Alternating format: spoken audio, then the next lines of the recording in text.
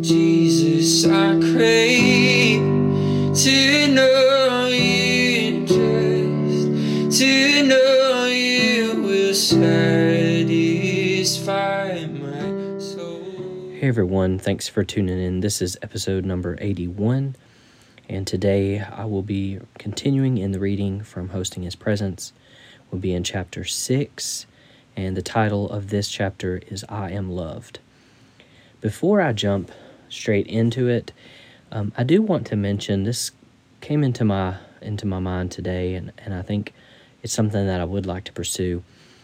If there is anything, specific topics, specific questions that maybe you've come across or that you're curious to learn more about in Scripture, maybe even something that you'd like, topically to be dived into a little deeper, I'd be more than happy to look into those questions or interests that you have. So if you would send those to me, I'll include again my email that you can send those requests to. But I would be more than happy to look at those and see what we can get out by way of episodes in this podcast. So please do that, and I would like to hear even from where you're listening from. I think by last count there was near 35 to 40 different countries represented here through the podcast. So it's incredible, and but I'd love to connect with you all more individually. I think that would be incredible and awesome. So reach out to me through email. Also, there is a Facebook page that I have, the Bible Study Podcasts. That link is also available in the description, the episode notes. So find that and connect with me there. I'd love to get to know you all a little more personally and intimately. So there's that. So we will jump into chapter 6, titled I Am Loved. Most Christians will say amen to this phrase, but I dare say a great many do not begin to understand what exactly is contained in these words.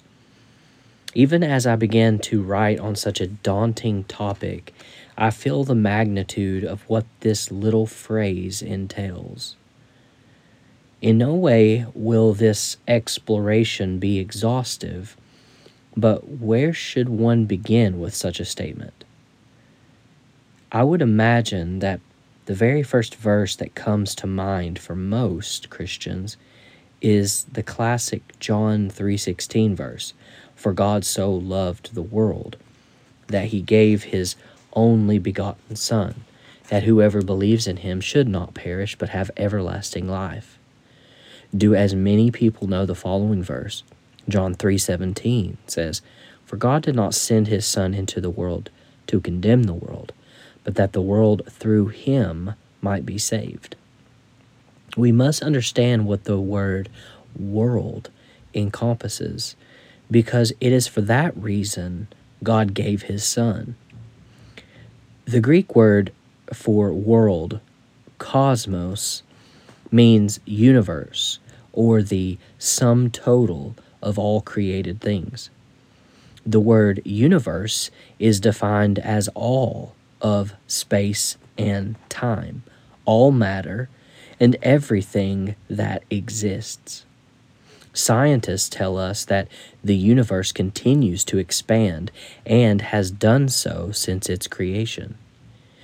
As the universe continues to grow through time, so does God's love never end or have limits. The ever-expanding universe requires an ever-expanding love of all created things. God took time to create each created thing, and therefore designates value to it. Do not just interpret John 3:16 to mean only people. The original word is cosmos, that is, all things. Many of us understand why Jesus came for us, but we need insight into why Jesus died for all things. We lack a revelation of the created value of nature and all living things. We see only from the lens of self-worth and self-value. There is no doubt that humanity is God's masterpiece and that we have been given unique availability, not accessible to other created things. However, God is after a restoration of origins. He is after a restoration of original intention. Disorder reigned when the soul was elevated beyond the spirit. The salvation of the soul became necessary, and a disordered cosmos required restoration. Before we can ever get into discovered identity, we must be able to grasp what it means to be loved by God. One critical starting place begins with John 17 during Jesus' prayer in the garden. In John 17:23, Jesus says, "You live fully in me, and now I live fully in them, so that they will experience perfect unity, and the world will be convinced that you have sent me, for they will see that you love each one of them with the same passionate love that you have for me." Jesus says that you will have a revelation that God loves each one of his children with the same passionate love that God has for Jesus. Have we given that revelation the opportunity to take root in our hearts? God loves us with the same passionate love that he has for Jesus. That should give us a new joy, a new peace, a new purpose, and a new passion.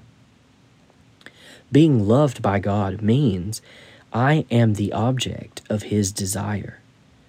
We can understand how Billy Graham, Mother Teresa, or Reinhard Bonnke can be this object of God's desire, but to consider that we ourselves are the object of God's desire seems unimaginable. Why? We have so many faults, failures, and shortcomings.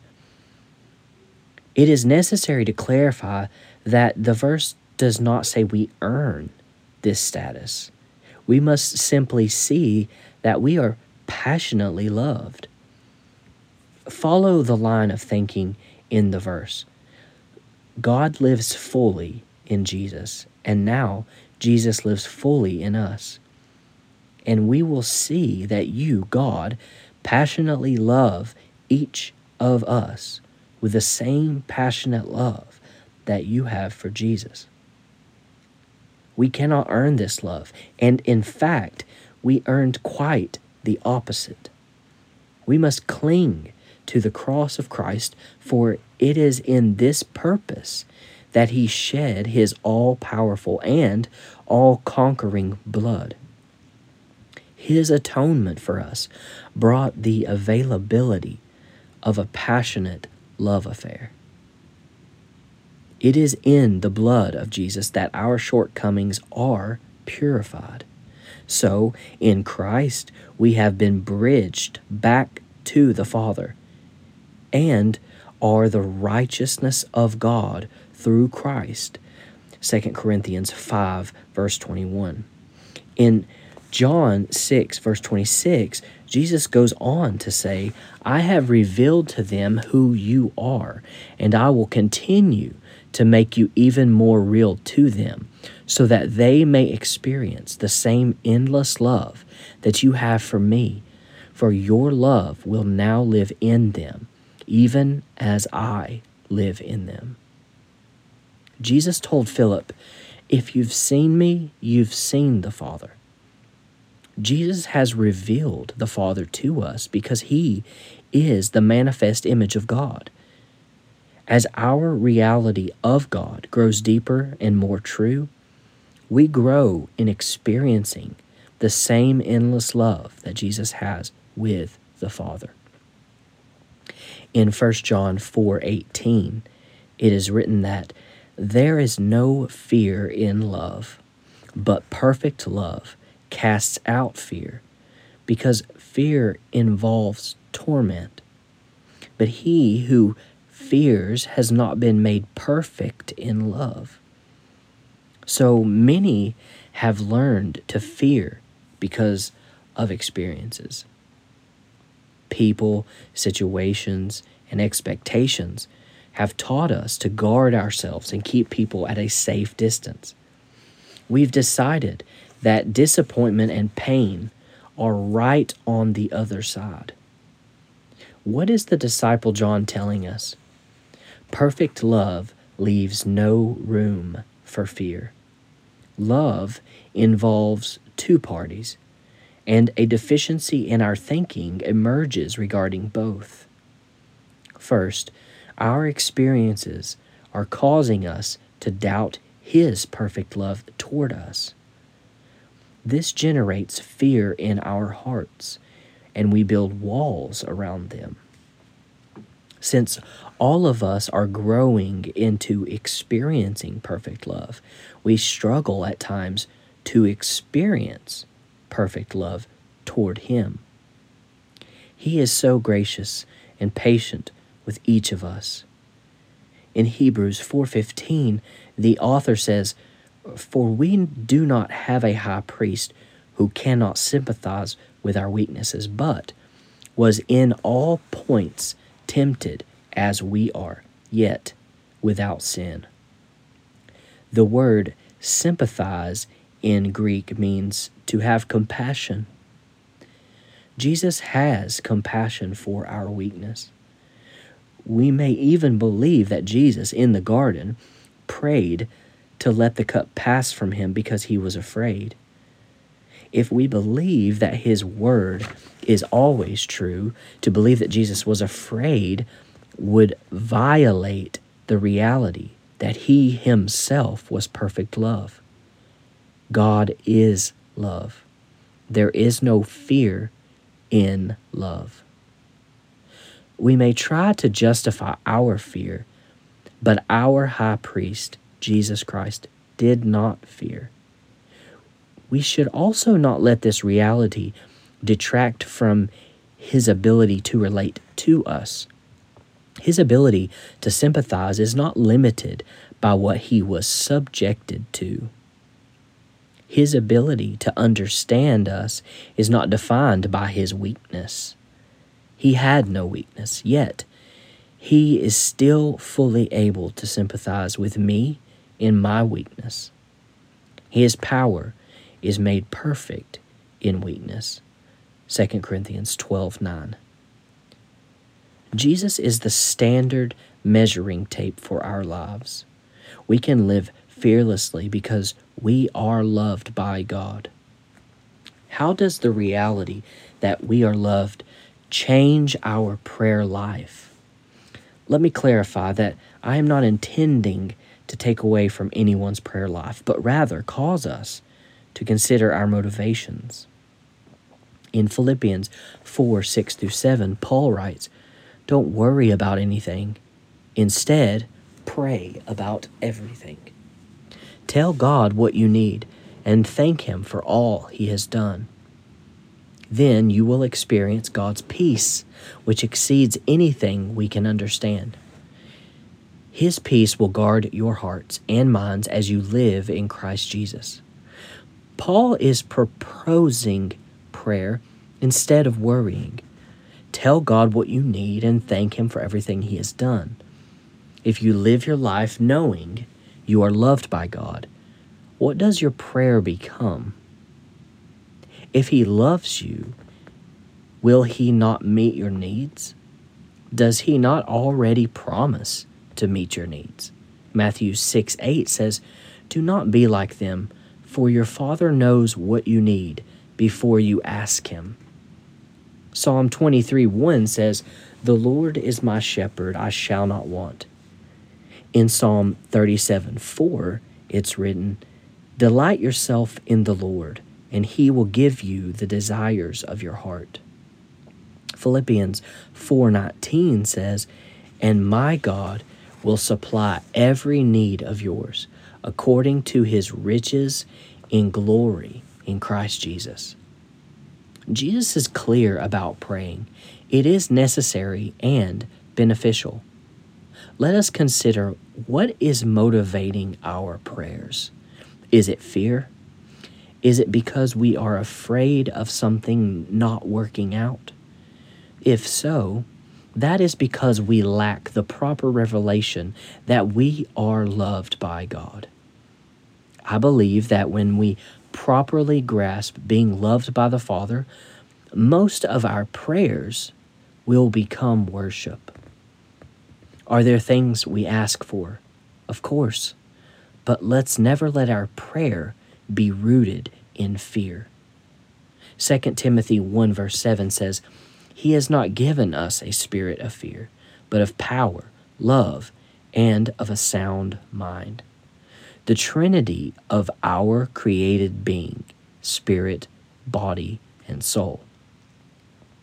We see this overlap between these three elements: power, spirit, love, body, and a sound mind, soul. I believe not coincidentally. Recall Matthew 22:37. "Love the Lord your God with all your heart, with all your soul, and with all your mind."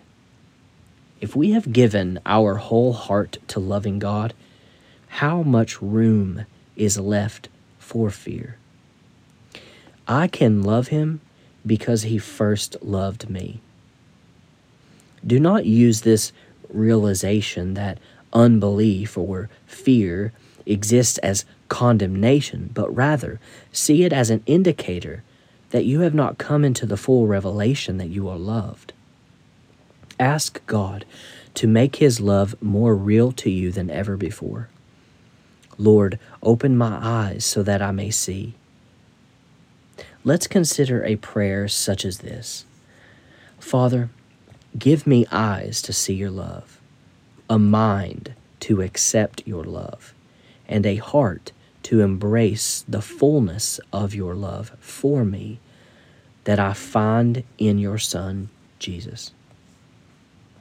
Don't allow the revelation of a weakness in understanding his love as a way for the enemy to condemn, guilt, or shame you into being discouraged.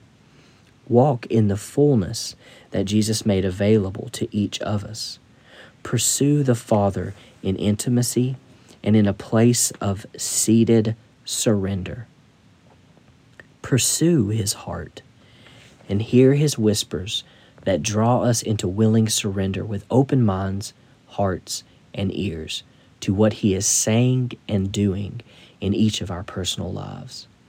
Realize that his love so passionately and intently pursues us while giving each believer the foundation that his presence desires to be made known to you. We are not worthy of it, but he pursues us despite that truth. When we step into that fullness, it becomes more real to us. We begin to know him as a lover of every part of us. I've watched my children chase butterflies at a pool. They run in circles while laughing and chasing this butterfly. They follow its lead as if dancing and spinning around with it, always in mind. So too does our Father desire to dance and spin with us as we follow his lead and keep him in both mind and sight. Once we allow the things of this world to steal our gaze and consciousness, we prematurely stop the butterfly dance. We wander aimlessly, pursuing lesser things to replace the best thing, which is proximal intimacy. I have seen them with outstretched finger get the butterfly to land on them As their excitement and wonder reaches a new all-time high, their inability to stand still will cause the butterfly to fly off. In these same moments, I've seen this butterfly try to resettle on the children's fingers, but their excited movement while trying to recapture the butterfly scares it away. If they would stand still, they would find that the butterfly would land on them once again. How many times do we, in our attempts to attain our goals, become incapable of just being still? Don't chase the butterfly. Let the butterfly rest upon you.